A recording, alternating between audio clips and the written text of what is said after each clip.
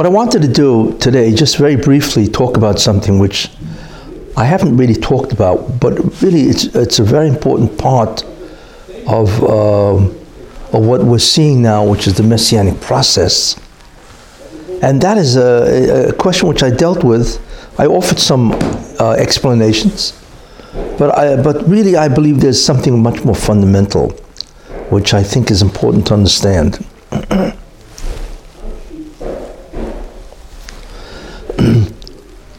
Everybody out there is looking and seeing what's happening with the United States, the House of Representatives, especially now that all of this is now basically public. And everybody's watching and seeing that basically, all these people, witnesses or whatever, there's really nothing there. It's all hearsay. And in fact, they just can't come up with any crime. And the question everybody's wondering is like, so why are they so adamant in trying to press charges or to try to impeach Trump? This is the question. It doesn't make sense when you think about it. How can, the House of Representatives, which really should be a distinguished body, and they're basically, most of them are lawyers. We're not talking about laymen. We're talking about lawyers, You'd figure a lawyer can see if a case is good or not. And, obviously, if witnesses are all based on hearsay, right? So then, of course, the case is absurd. So then the question is, if these are lawyers and they're trying to pursue something that would be thrown out in a court of law, none of this and none of these witnesses would ever be acceptable because it's all hearsay. Nobody really saw anything. And even whoever was on the phone call, let's say Zelensky, whatever, the Prime Minister of Ukraine, he himself denies it. So then how can they have, in many ways, do we want to call it the gall, the chutzpah, or the irrationality of trying to impeach Trump?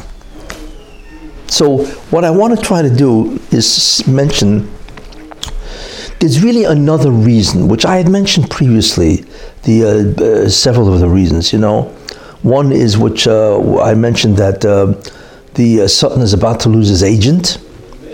And the main agent of the Sultan, of course, is Esav, who in modern day terms is really basically, certainly one of them is America. And America is slowly turning, especially Trump, toward Israel.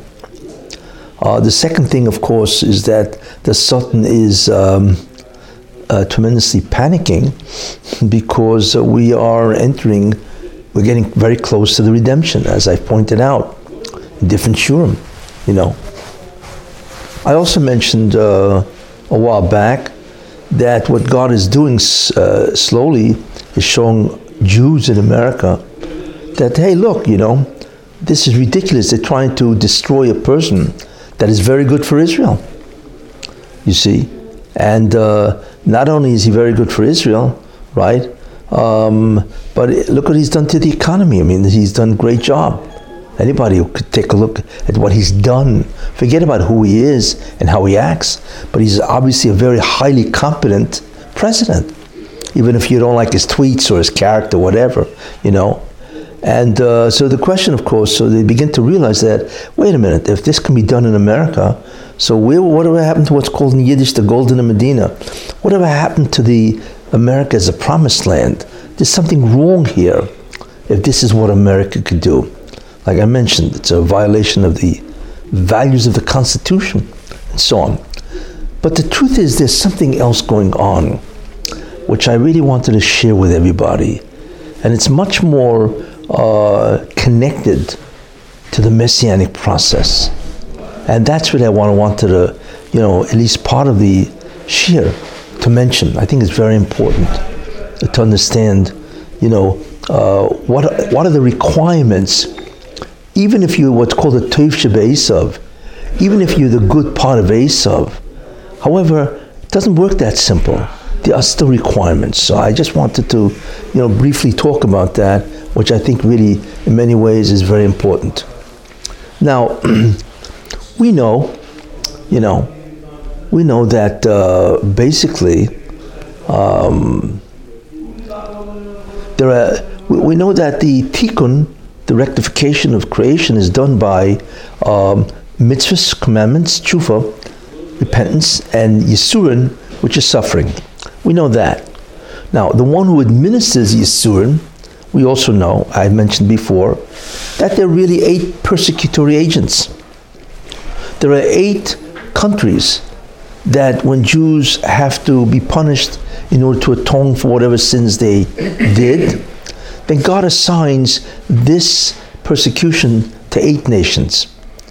And the interesting thing about it is that when a nation does persecute the Jews, they become great. I've said this in the past and so on. And I mentioned, of course, who they are. The first one was Egypt. Then there's, of course, Babylon. There is Persia.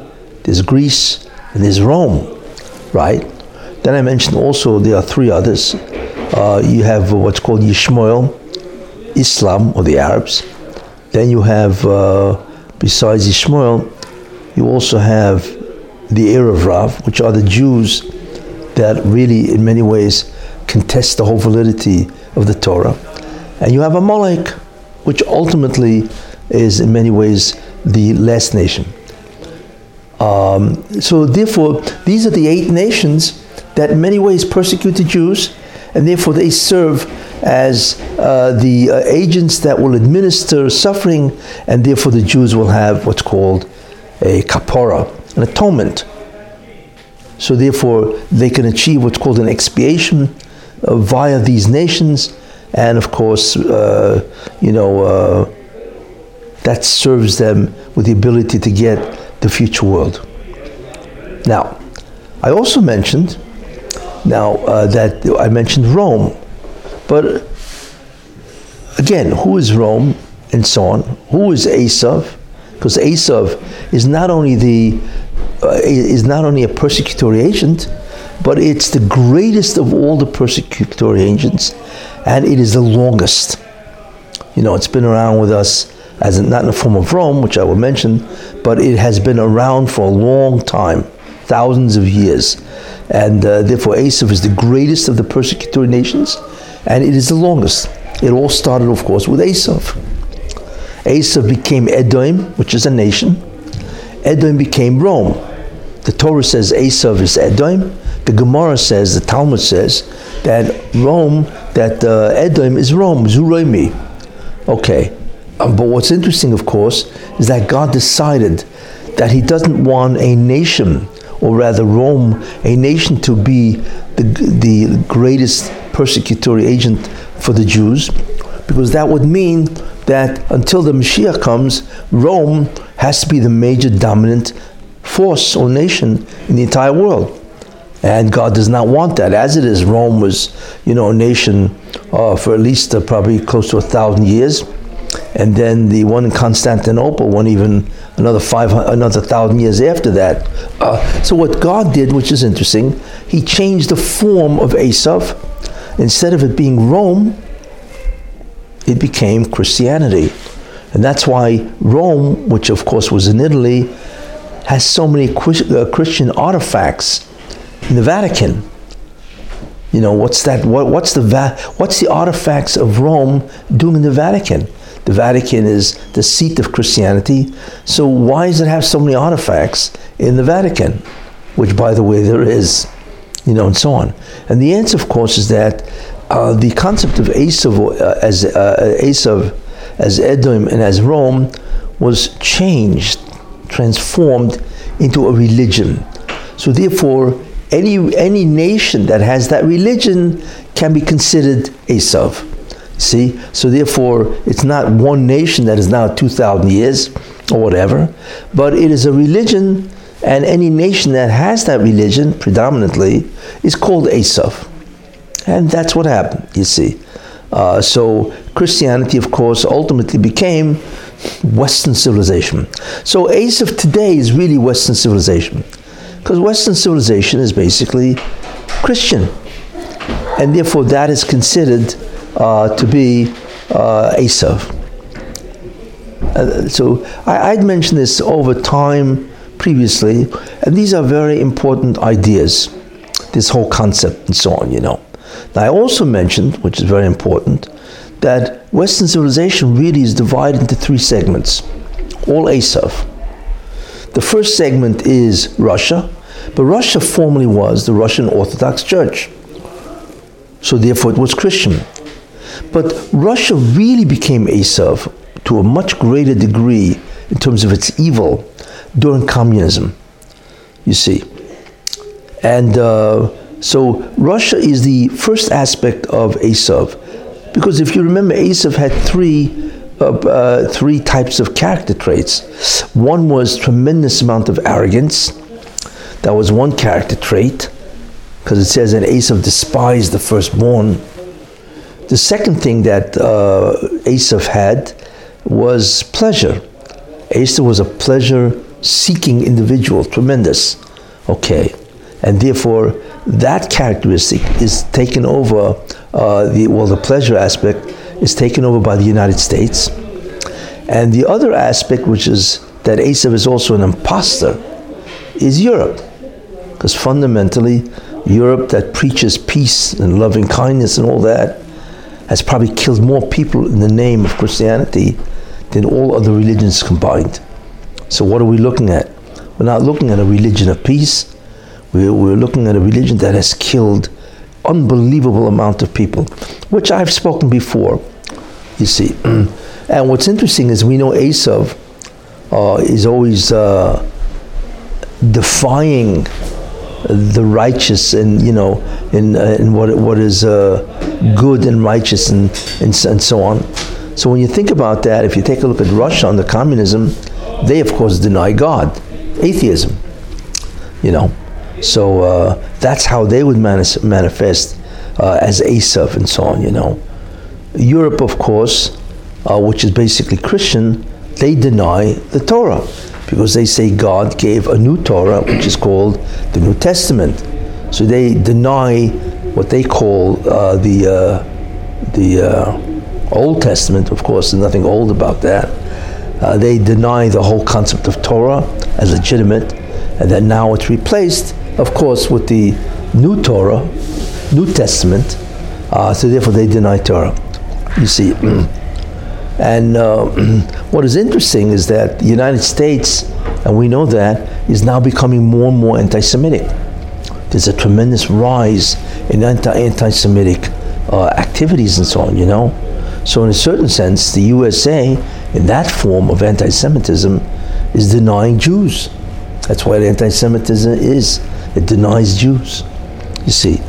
So therefore, we have an understanding of who Esav is, who he was, who he continues to be, who he is now, and this, of course, is very important. Now, one of the things that we also know is that the whole concept now is that in the end of time, Esav comes back. He does tshuva. He does repentance. And I mentioned, I gave a whole shiur on that quite a while ago, a whole concept of Esav, that he comes back and why he does tshuva, and so on, and that God is allowing him to be part of what's called the tikkun process, to help the Jews, restore the Jews to their greatness. We know that. Okay. Now, if we take a look to understand, and this is very important, what is the real relationship between Esav and the Jews? So let's get back to the Torah, where Rivka, she had conceived and she was pregnant, but there was something wrong, because there was a tremendous amount of turmoil in her pregnancy, you see. And as it says in the Torah, and she had no idea. Whatever was, in the uterus and so on, was wreaking havoc with her. It was causing her an enormous amount of pain. She had no idea who it was or what it was. She didn't understand. There are many commentaries about what her thoughts were about this. But anyway, what she wound up doing is she went to Shem Ve'eva, the yeshiva of Shem Ve'eva, where of course you could find prophecy. And they told her, she asked them, what's going on here? whatever the question was. But how do I understand this tremendous pain that I am having because of the pregnancy? So they told her 4 statements, which are very important. The first thing they said to her is, Shnei goyim bevitnech. This isn't one kid that's wreaking havoc in you. It's 2. They're twins here. Okay? But it's interesting that the Torah expresses that Shnei goyim bevitnech. There are 2 nations. Now the interesting about goyim is, goyim means of course a nation, is that the word is not, the word goyim is spelled with gimel yud yud mem instead of gimel vav yud mem.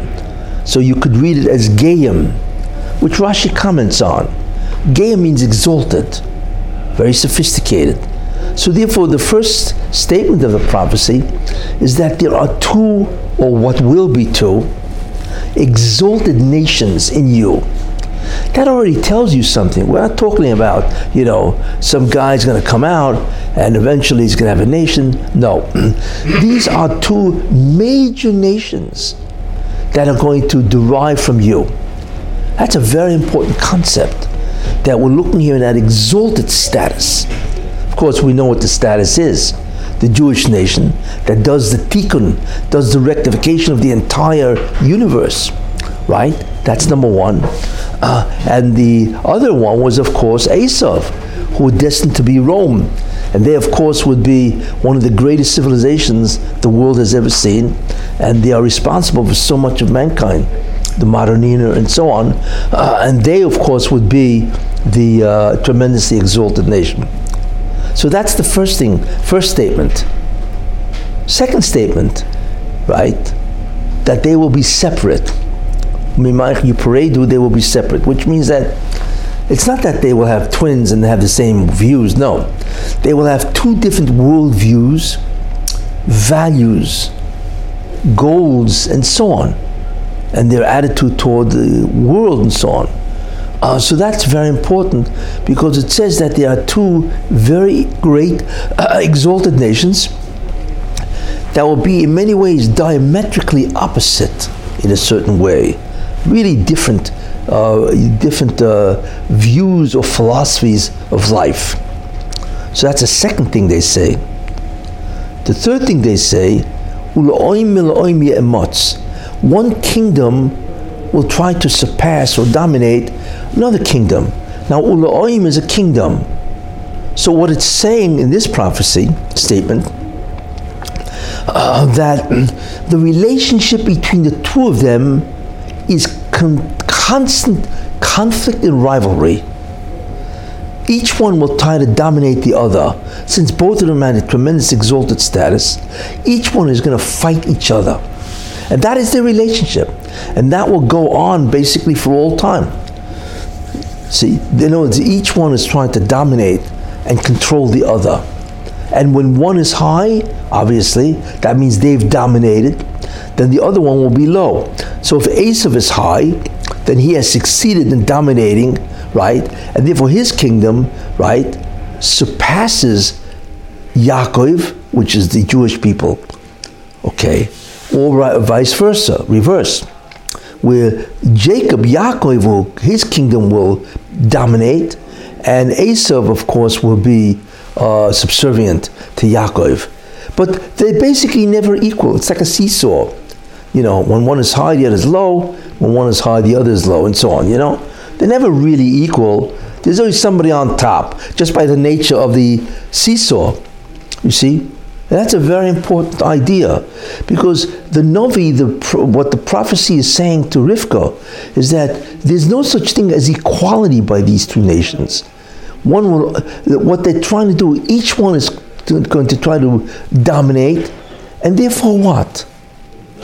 If you think about it, if one nation dominates the other, right, the kingdom, we're talking about the kingdom, right?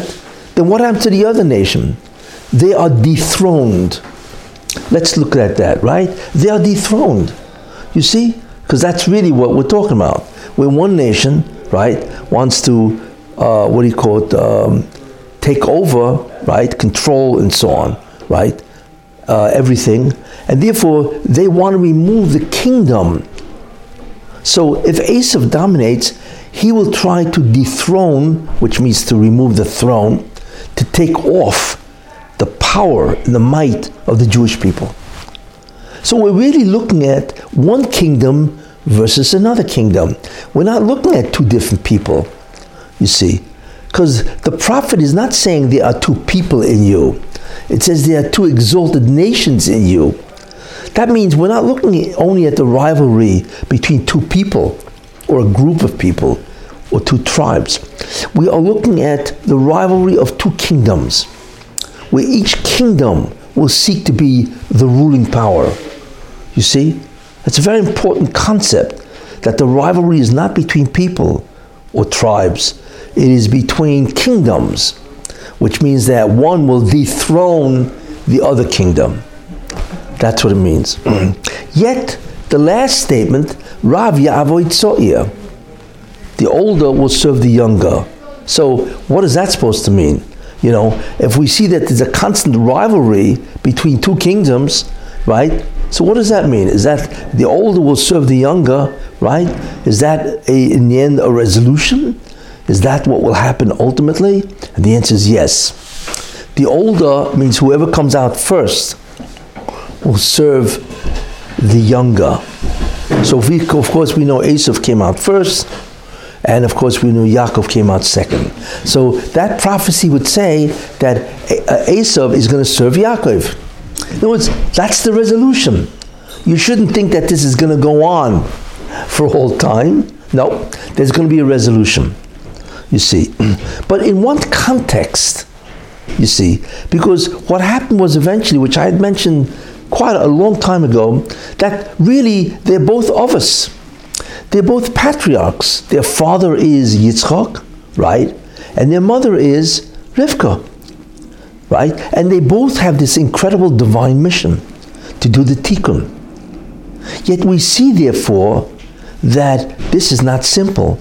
You see, that one will try to subdue the other, so you begin to wonder whatever happened to their divine mission of Esav or whatever. So therefore, I mentioned a long time ago a very important point, that there's a medrash that says the word Ya'avoid, that the older will serve, Ya'avoid the younger. What that means, okay, is that whatever happens, the resolution must be where the older will serve the younger. That's the resolution.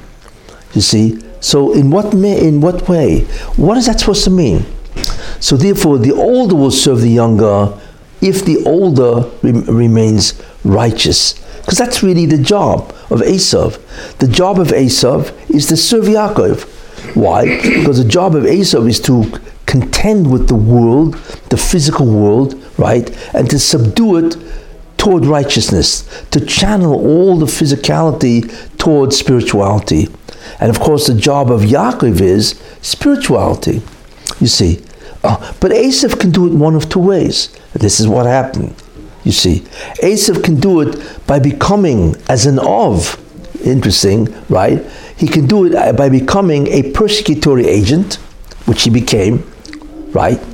Or he can do it by helping Yaakov spiritually and assisting him to do the tikkun, one, to do the rectification, and to protect him from nations that want to destroy him. So he can do it one of two ways. That's why the Medrash reads, it's either Ya'avoid, the older will serve the younger, or Ya'aved, the older will persecute, afflict the younger.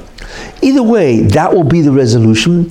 But in the end, even though the older will contend with Yaakov, right, the Esav will contend with Yaakov, that contention is service. Really, he's assisting Yaakov Avinu. In what way? So therefore, the relationship we now understand very clearly is what's called to dethrone. That's the relationship. One seeks to dethrone the other. We're looking here, remember, not at people. We're looking at kingdoms, where one seeks to subdue totally the other. Impeach. You are beginning to think. I'm building up the logic. what really is going on and so on, right? So we see, which is really very important, the real relationship between these two people. The very important idea. So we can imagine, right, that this has been going on for what? Thousands of years. Whether it be through Esav or Edom or Rome or Christianity or Western civilization, for instance, Europe, with the Holocaust and so on, they have been wiping out the Jews, you see, which is obviously a very important idea. Now, where do you really see this also? Because again, in the end of Parshas Vayishlach, the Torah says, Ve'ela HaMelochem, and these are the kings. It's about to enumerate the descendants of Esav. So it says, Ve'ela HaMelochem, and these are the kings, right, that dwelt in the land of Edom before there was a king in Israel. And it enumerates eight kings. That's what it does, you see. Now that's also very interesting, because the Torah clearly says that there are kings among Esav before there was a king of the Jews. Now, it's interesting that the Zohar, Kabbalistically, that it calls these 8 kings, right? It calls them the root of evil. That's what it calls them, and so on. But what it says is interesting. It says the last king, which is Hadar HaMelech, you see, what he does is he overturns the evil of the previous 7, which is interesting. It was not that, even though there are 8 kings mentioned, right? But the last one, Hadar HaMelech, overturns the evil of the 7. And that's why it's called Hadar. Hadar means Mahader, means to overturn. He actually overturns the evil of the 7, you see? Which means that the evil of 7, or the evil of these kings of Edom, will not always be evil. Because Hadar HaMelech, King Hadar, overturns the evil of the 7. Very important prophecy. And not only that, but when it uses the concept of kings by Edom, it says these are the kings of Edom that ruled before they ruled Lifnei Melech, a king, one king. Doesn't say, it should say these are the kings of Edom that ruled before there was kings of Israel. Doesn't say that, you see. So what that means is that Hadar HaMelech is going to precede the king, the Mashiach. That's one of the signs that when this happens, Mashiach is right around the corner. Interesting remez. Very interesting, very powerful allusion to what the Torah says. Now, what is interesting, right, is 7 kings, 8 kings. What is this? So when you think about it, right, before the Mashiach comes, then who are the 8 kings before the Mashiach comes? Historically, of course, there had to be 8 kings. But really, if you look at the end, which is Lifnei Melech, before there rules a king among the Jews, well, that's Mashiach. So in some aspect, it has to be 8 kings. Right now, is there? Well, let's take a look. I said that there are 3 nations that have the characteristics of Esav, right? Who are they? I mentioned Russia, especially under communism, right? Europe, which is Christian. Russia was Christian until it became communist. Then, of course, you have United States, right? And each one represents a characteristic of Esav. Russia is the atheism. Europe is the fraud, the fraudulent aspect, and so on, because they killed everybody, you know. And America is the pleasure part of Esav. I mentioned that, you see. So, if you think about it, one of the signs before Mashiach is these 8 kings, 7 of which are evil, and 1 of which is okay. And he's Mahader. He overturns the evil of the 7. Who are these? Well, this is interesting. The Soviet Union, before it collapsed, had 8, I think they call them secretaries, although they're really prime ministers or presidents or whatever. They actually had 8 of them. Who are they? The first one was Lenin. The second was, after Lenin, Stalin. Third one, got to know your Russian history, right? No, a guy Malenkov. He was in the 50s. The fourth one was Khrushchev with the shoe. If you remember that, or if you guys are old enough for that. In the UN, he banged because of the U2 incident. He was banging his shoe. Obviously he's pretty angry at his shoemaker. Anyway, so he's number 4, right? The fifth guy was Brezhnev. Yeah, really evil people, Then number 6 is Andropov. Number 7 is Chernenko. Right? They're all Russian, true, dyed in the wool, evil Russian, whatever they call themselves, right? Okay. Who's the 8th? Gorbachev. Isn't that amazing? And what did Gorbachev do? He terminated Soviet Union. He terminated the Soviet Union. He's number 8, right? Just like this guy Hadar HaMelech in the Torah, right? And Gorbachev terminated the Soviet Union. Literally. And you know when he terminated it? Do you know what date it was when he terminated it? I'll tell you. It was December 25th. What's December 25th? Christmas. He actually terminated the worst part of Esav, which is Christianity and so on, right? At least that aspect of it, right? Communism, so on Christmas itself. And that was after the Berlin Wall. I'll never forget when he did that on Christmas. I was just absolutely stunned. Because if you think about it, terminate the worst part of Esav, which is communism, on the very day that is celebrated as the beginning of Christianity, besides Easter. You know what I'm saying? So that was fascinating. So here you have 8 guys in the Soviet Union, right?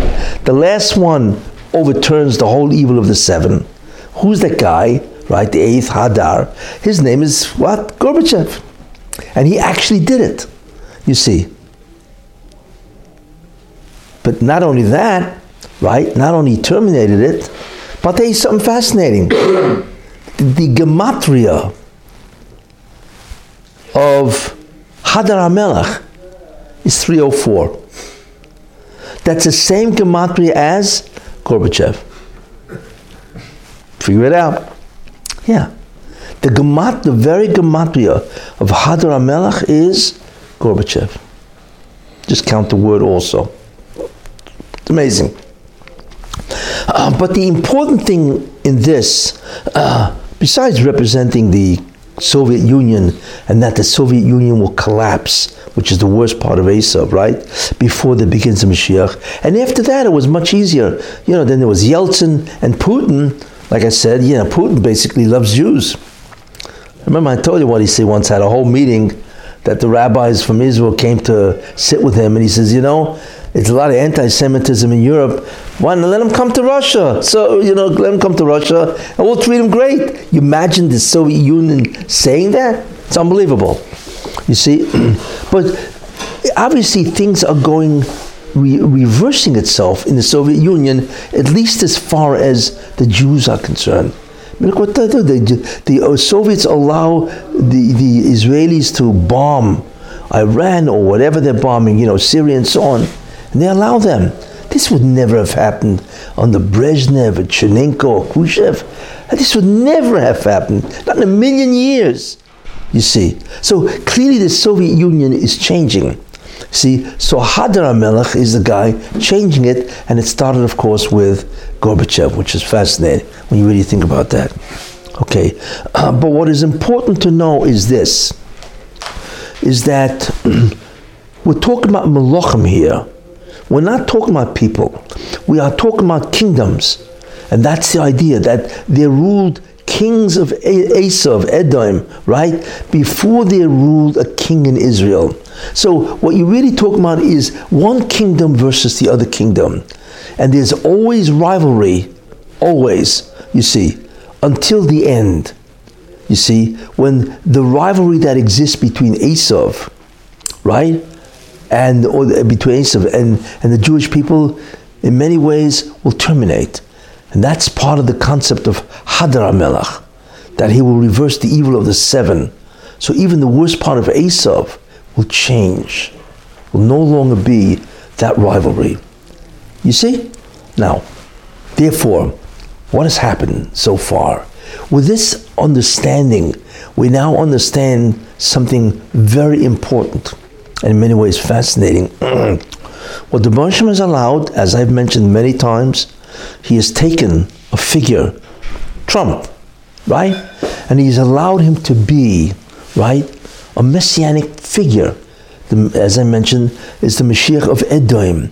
It's a messianic figure, you see, and true to the whatever, the description, he's been doing incredible stuff for the Jewish people. Really incredible stuff.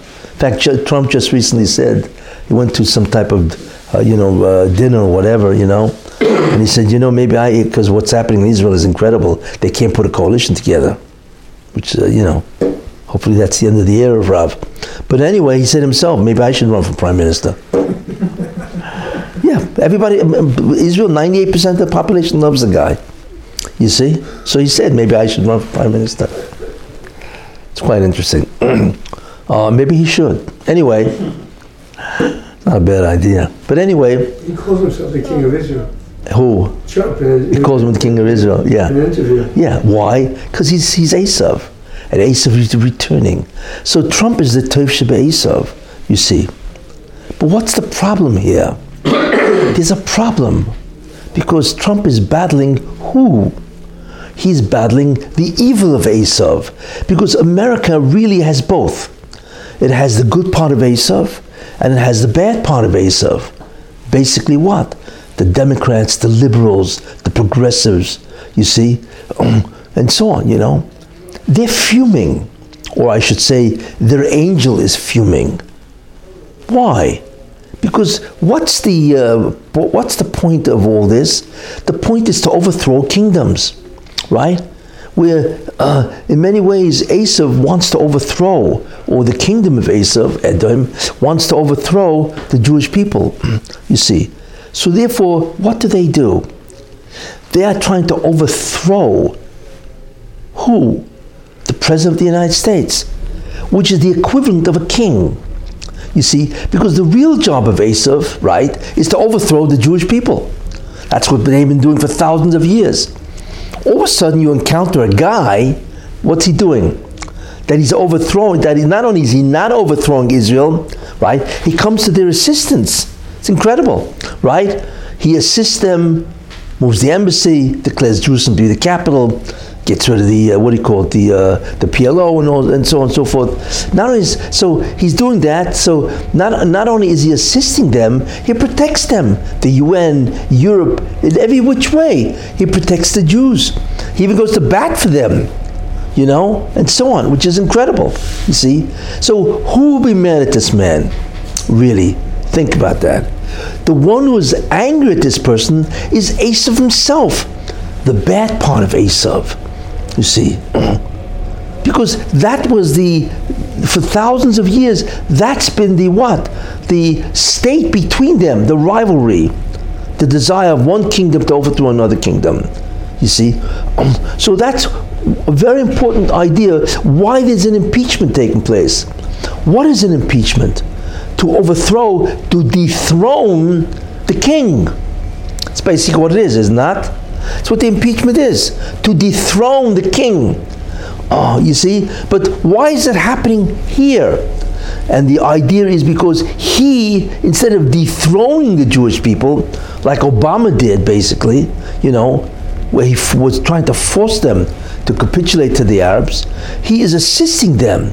So therefore, that's the muzzle, you see, which is really very important, that the ones against him are the ones who themselves would be active in dethroning the Jew, which is the bad part of Esav. Think about that. It's really incredible when you think about that.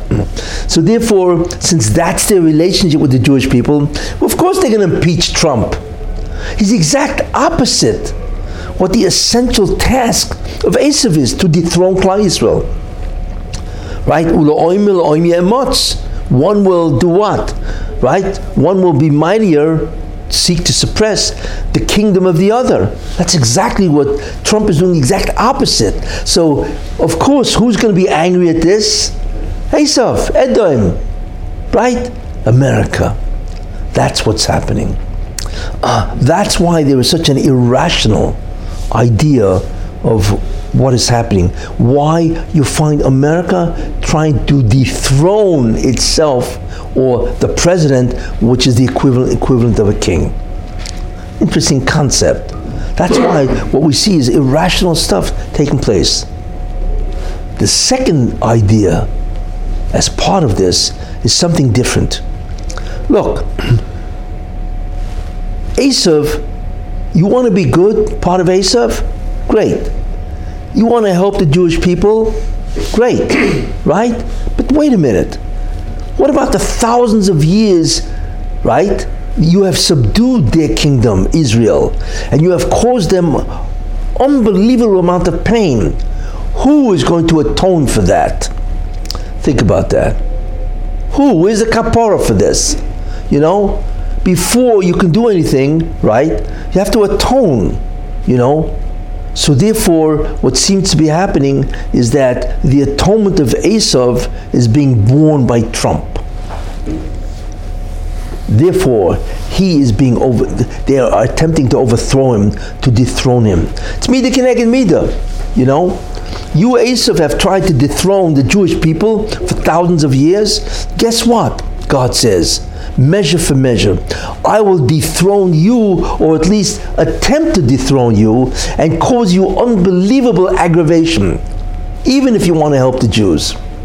Somebody has to bear the atonement for this. Interesting. Think about that. Somebody wants to do tshuva or repentance, fine, you know. But what about all the evil that you've done for thousands of years, you see? So therefore, basically, somebody has to bear the punishment of Esav.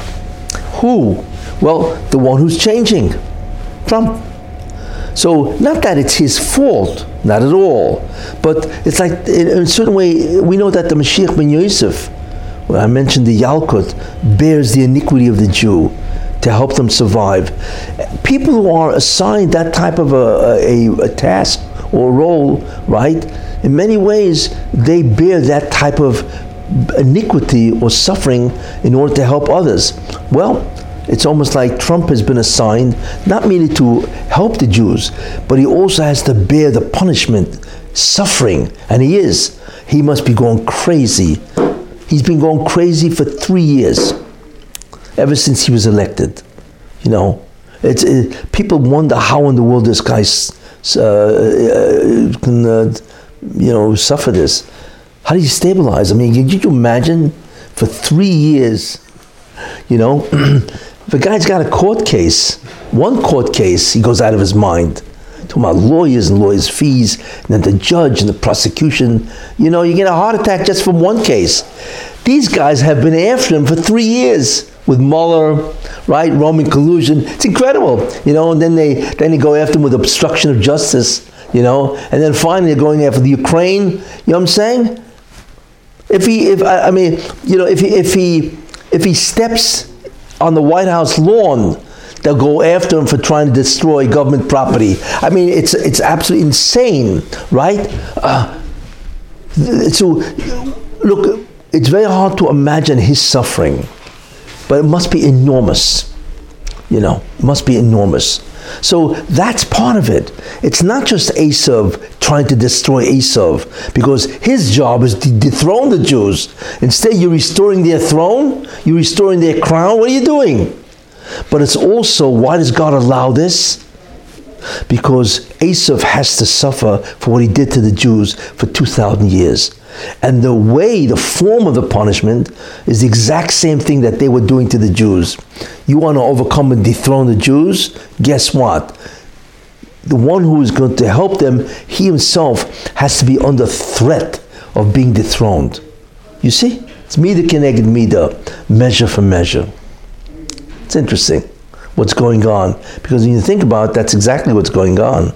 You know, the question, of course, is why. But in any case, so I wanted to talk about that in terms about how we can also understand what is happening. You see, and that comes, you should know, when it comes, because, for instance, when Rome fell, it fell and was over, but that was because it was a termination of that form of Esav. You see, but Trump will not fall. Trump is just suffering greatly, you see. So, on the contrary, this is to remove the ketrugim against Esav, and there are. This is to remove the accusations. Well, why are you letting Esav do tshuva without any kind of compensation? Hey, where's the balance here? You know, can somebody do that kind of an evil and just walk away from it? No. And therefore, that is a very great part of why he is suffering. Because he's the Teva of Sheba Esav, you see, that's the reason why he's suffering. But it'll end, because there's only a certain amount of time that he will have to go through it, and that's it. Look, the truth is not just Trump, it's the whole American people. If you think about that, the whole government is completely occupied, obsessed with overthrowing Trump. It's like there's nothing, the Democrats have not passed any significant legislation for 3 years. It's unbelievable. So it means that the country's not moving forward. That's what it means. You see, that's suffering. Yeah, where everything is just held up, nothing can move forward, you know. And therefore there's a lot of things that have to be dealt with that are not dealt with at all, you see. So in general, there are suffering going on in the United States. I mean, you think about it, just take a look. The United States is politically divided. You know, it's no longer what it was, where it was one country and it was unified.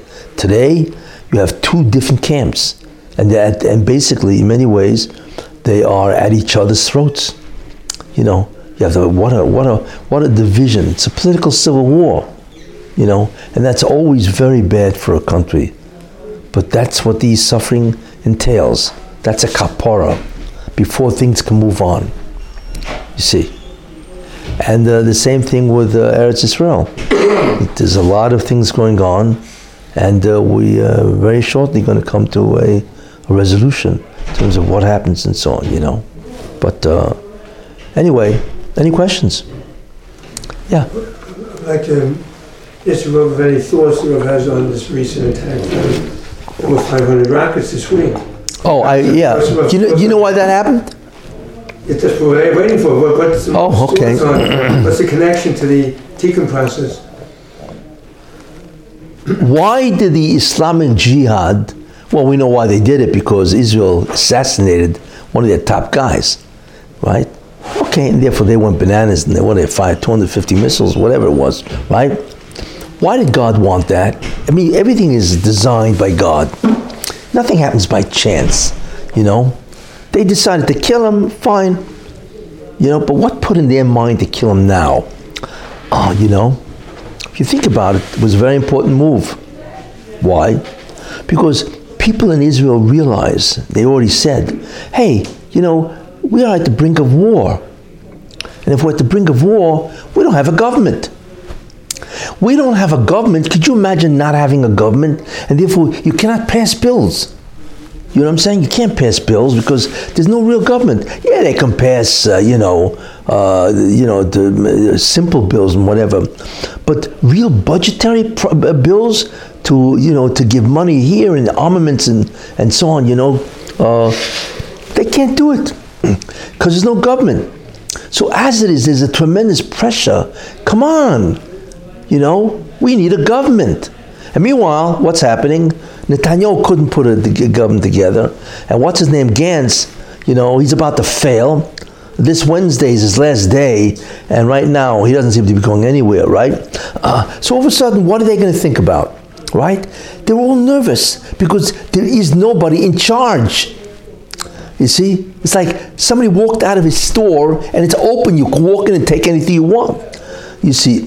So therefore, Israel, in certain ways, is in a really dangerous situation. Of course, if need be, they're going to have to make a war, they'll be able to do it, you know. But this is not the way you want to conduct a war with no real government that really cannot pass a normal type of legislation. You see? So therefore, when Gantz fails, right, what's going to happen? So they're going to think about, right, here's the problem. They're going to think about an election. Because what else is there, right? There's no coalition coming out of anywhere, so we have to have election, right? But what's the problem? Because the elections are first going to happen in March. November, December, January, February, March. Do you believe that for another 5 months there is no government? And you never know when Iran will strike, you see? And not only that, which is interesting, not only you'll have to wait 5 months, but what happens if the elections are the exact same results? Right? So what are they going to do? Get a fourth election? A fifth? A sixth? You know? Then you might as well call Guinness, World Book of Records, right? And say, this is the government that had the most elections in 1 year.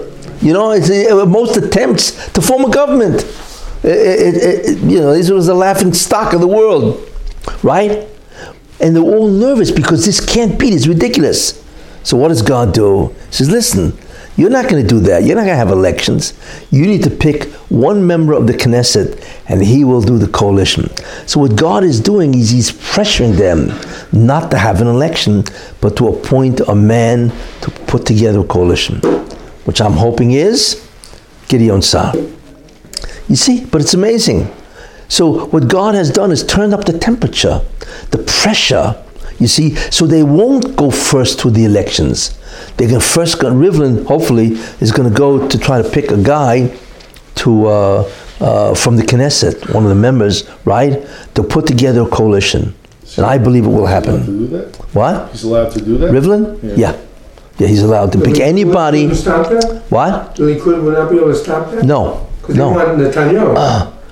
No, first of all, he can't put a coalition. Well, I can even point the guy. Don't make a difference. He can't. He already had his shot, 28 days, with an extension. If Rivlin picks someone, he can't. Rivlin can pick, as far as I know, Rivlin can pick anybody in the Knesset to form a coalition. Anybody. Because Netanyahu failed, same thing with Gantz. So what's the point of picking them? You can't, right? So he's got to pick somebody else. And yeah. Have enough money in reserve. And they don't have. For both, for an election and for a war. They have to choose. Okay. What a choice. You know, it's like Russian roulette, you know, which barrel is going to kill you. You know, but yeah. So this really was very good in the sense that, you know, so now it's not only the fear that there may be a war and we have no government. There is a war. If I fight 200 missiles into Israel, you know, so they actually see, you know, what we're afraid of actually happened. This is all about God pushing them not to wait till March. Because it's very likely that there will be a tremendous resolution before Hanukkah. Very likely. You know, because Hanukkah is all about the Messianic light. Hanukkah is all about the rekindling, right? To rekindle, right? Spirituality, right? That's what it's about. And isn't that what the Messianic era is really all about? Isn't the Messianic era all about rekindling Ruchnius, spirituality, right? To rededicate the temple, right? That's exactly what the Messianic era is. To finally overthrow the contaminants, right? The persecutors and all these people, right? And to appoint instead, right, the Messianic figure, the Mashiach, right? So hopefully all of this will come, certainly a resolution before Hanukkah, you know? So this is the reason why the Rebbe seems to have put, you know, this whole concept of the war, Islamic Jihad. They didn't expect this after the assassination. No. Well, they had to get rid of the guy. Yeah, that's for sure. He was planning more attacks. More attacks, yes. Not one casualty. 520 rockets. Not one, yeah. Isn't that amazing? Nice. It's an S. It's like statistically impossible. You know, whoever heard something like that, you know? All those missiles? We're not talking about firecrackers. We're talking about missiles, you know? And not one casualty. Because the Tachlis wasn't harm Jews. The tachlis was to put a fire under them and say, hey, get going, do something, appoint somebody in the Knesset, and hopefully whoever that is will put a coalition, and hopefully that individual will be, Gideon Sa'ar, and hopefully that will be the end of the era of Rav. We don't even really know yet what's going to happen with Netanyahu in terms of the indictment, But if he does get indicted, it's over for him. Nobody will sit with him in the same government. Because it's an incredible shame and embarrassment to sit with a prime minister that's been indicted. That's bad enough he's under criminal investigation, right? But to sit with him when he's indicted is impossible. Nobody's can do that, you see? So therefore, that's yet to be seen. But we'll see what the Baruch Hashem does, in that sense, But this week really will tell us what's happening. Thursday, they're going to come out with the store, because Wednesday is the last day of Gantz. So they have to know exactly what's happening Thursday, I'm sure they're really thinking about that, because everybody knows it's over. I'm sure there's a lot of talk, and okay, who do we give the mandate to see to fix this place, And the second thing, of course, is even if you pick anybody, can they put together a coalition? They got the same problem. They have less days, they only have 21 days. Whoever it is has only 21 days. But I believe that, hopefully it will be him and be able to put it together. Because the real opposition, by the way, is not the Likud, it's Netanyahu. There are many people, I believe, that if Netanyahu is gone and there's somebody else running, let's say Gideon Sa'ar for the Likud, that he will be able to do a coalition, because the main opposition is against Netanyahu, not against the Likud per se. So if you have somebody at the helm, why not? Why not? You see, I think you have a great chance of putting together a coalition, and then everybody's going to be absolutely stunned. Because it's very hard to believe that the era of Netanyahu is over. But the way the Baruch Hashem orchestrated this is nisim v'neflos. It's miraculous. That God pulled off what has never been done in history, that they can't put a coalition together no matter how they try, that has never been done.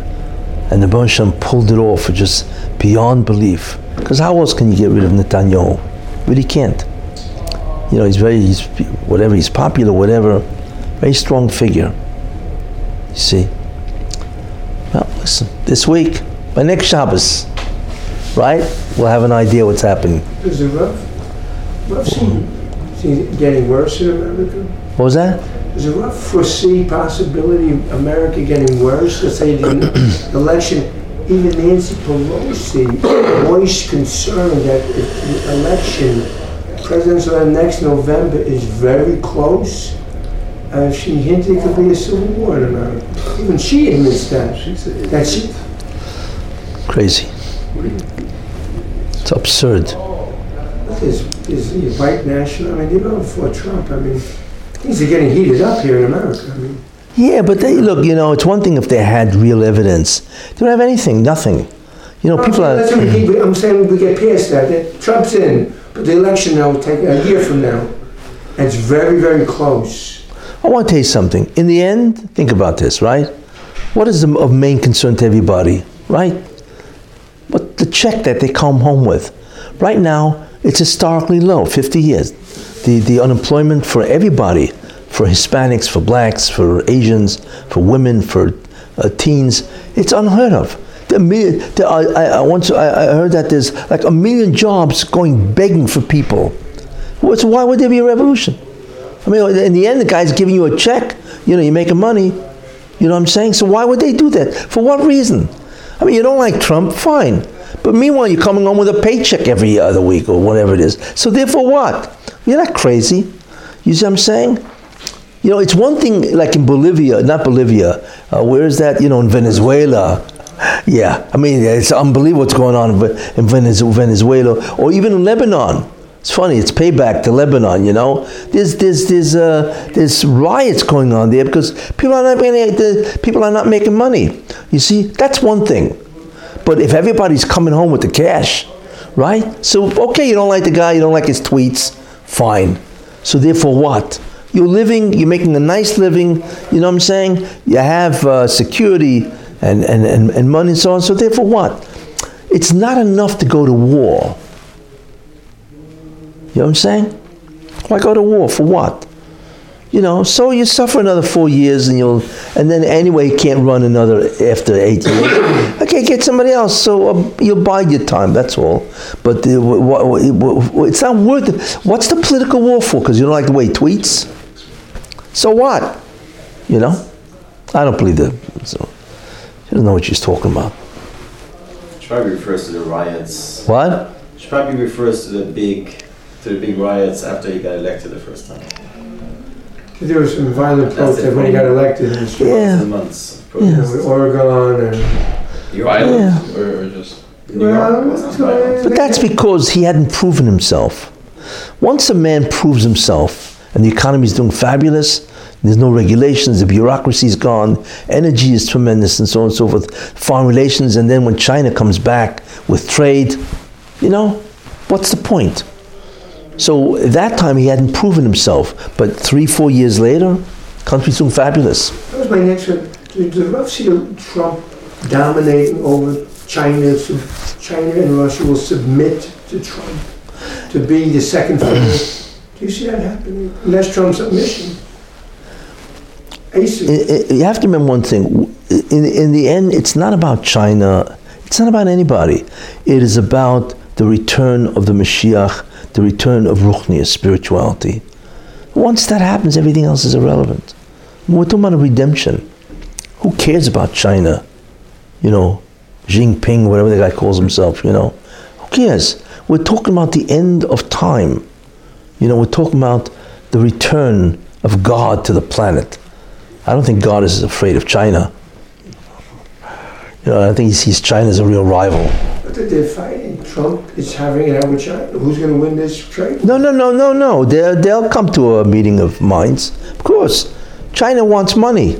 You know, and they're losing an enormous amount of money with these, because the trade deficit is in their favor and so on, you know. No, they'll come to terms. It just takes time. See, they have to learn that Trump means business. They all have to learn that. You see, they've never met a person like Trump, you know, who's not interested, doesn't care, will take on any challenge. And they see that. So what are they going to do? Commit suicide? Economic suicide? Most of their economy is based on America. Let's face it. All they have to do is last 5 more years, and then they got rid of Trump. They played the long game. Yeah, okay, but they're not going to last 5 years. Why not? What's the point? Because, I mean, when Trump is, you have to remember, Trump is not asking for things that are unreasonable. He just wants it to be fair. They know that. They're not stupid. They're never going to settle. They're just going to give him a bone. Like they started importing, after 5 years cessation, they started importing American chickens again. Yeah. They have it in the paper. So Okay. they'll give him a few concessions and just wait for him to be out of office. Fine. When that time comes, worry about it then. No, 5 years is a long time from now. You have it here. Don't worry about it. I wouldn't worry about it. I'm worried about so many things. I'm worried for you. So many concerns. Oh, yeah. So I read the Mashiach lines here, you know. Trump defeats China, Trump defeats... Yeah. He's got to bring them Because all in line, you know. He's totally evasive. He's got to get them all in line. Look, you know, you're looking China's, at... in the Rub's whole outlook, China is really not a player from the... No. Tikkun or any of this stuff, Yeah. no. Not at all. It's just a nation that for whatever reason has become... Makes iPhones. Yeah, iPhones, yeah. That's right, you know. But anyway, the main thing is that things are moving ahead. And the things are hopefully very... like I said, hopefully there'll be a tremendous resolution by Hanukkah. Both in Israel and in America it's happening. You know, look, Trump is not even on the campaign trail.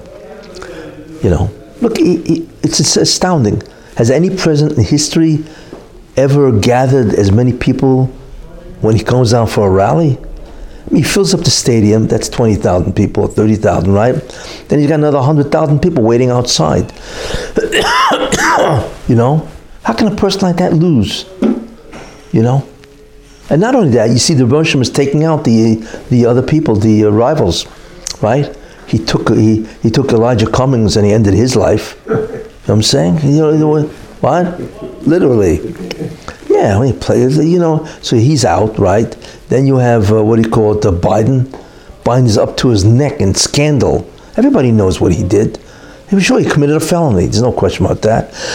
And I don't stand this guy. He's on record as saying that in front of a video camera.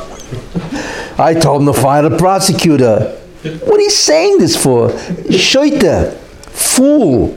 You're admitting a crime because that's what it is. These guys, they believe their own invincibility, you see. They're convinced that I'm invincible. Nobody's ever going to use it against me, you know. But I guarantee you, Barr and Durham, you know, and Horowitz, these guys are going to go after him. It's a felony. You know, they're going to go after him, Hillary, the whole bunch of them, you know, and so on, you know. So the Russian is going to take him out. Sanders, he almost took out with a heart attack, right? And he's 78 years old. Everybody's afraid, even if you want to vote for Sanders, right? You know, you're afraid he's going to drop dead in the middle of his presidency. So what's the point? You might as well vote for his vice president. You know what I'm saying? He's too old to be president, you know? And so on, you know, and then Warren, forget about it. You might as well vote for Putin. Why bother with Warren? Just vote for Putin. Although you should know, she's probably more of a communist than Putin is. Because Putin does not believe in communism. He just believes in dictatorship. You know, she's a communist. It's astounding what she's doing. And besides that, they catch her on so many lies. Ridiculous. You know, so then that's why Michael Bloomberg is thinking of jumping in. Because he sees the whole thing as a fiasco. In fact, the Democrats are worried because they say there's nobody to run against Trump. If Biden's out, it's over with. You know, Warren, he's going to destroy Warren. You know, when he gets a hold of Warren,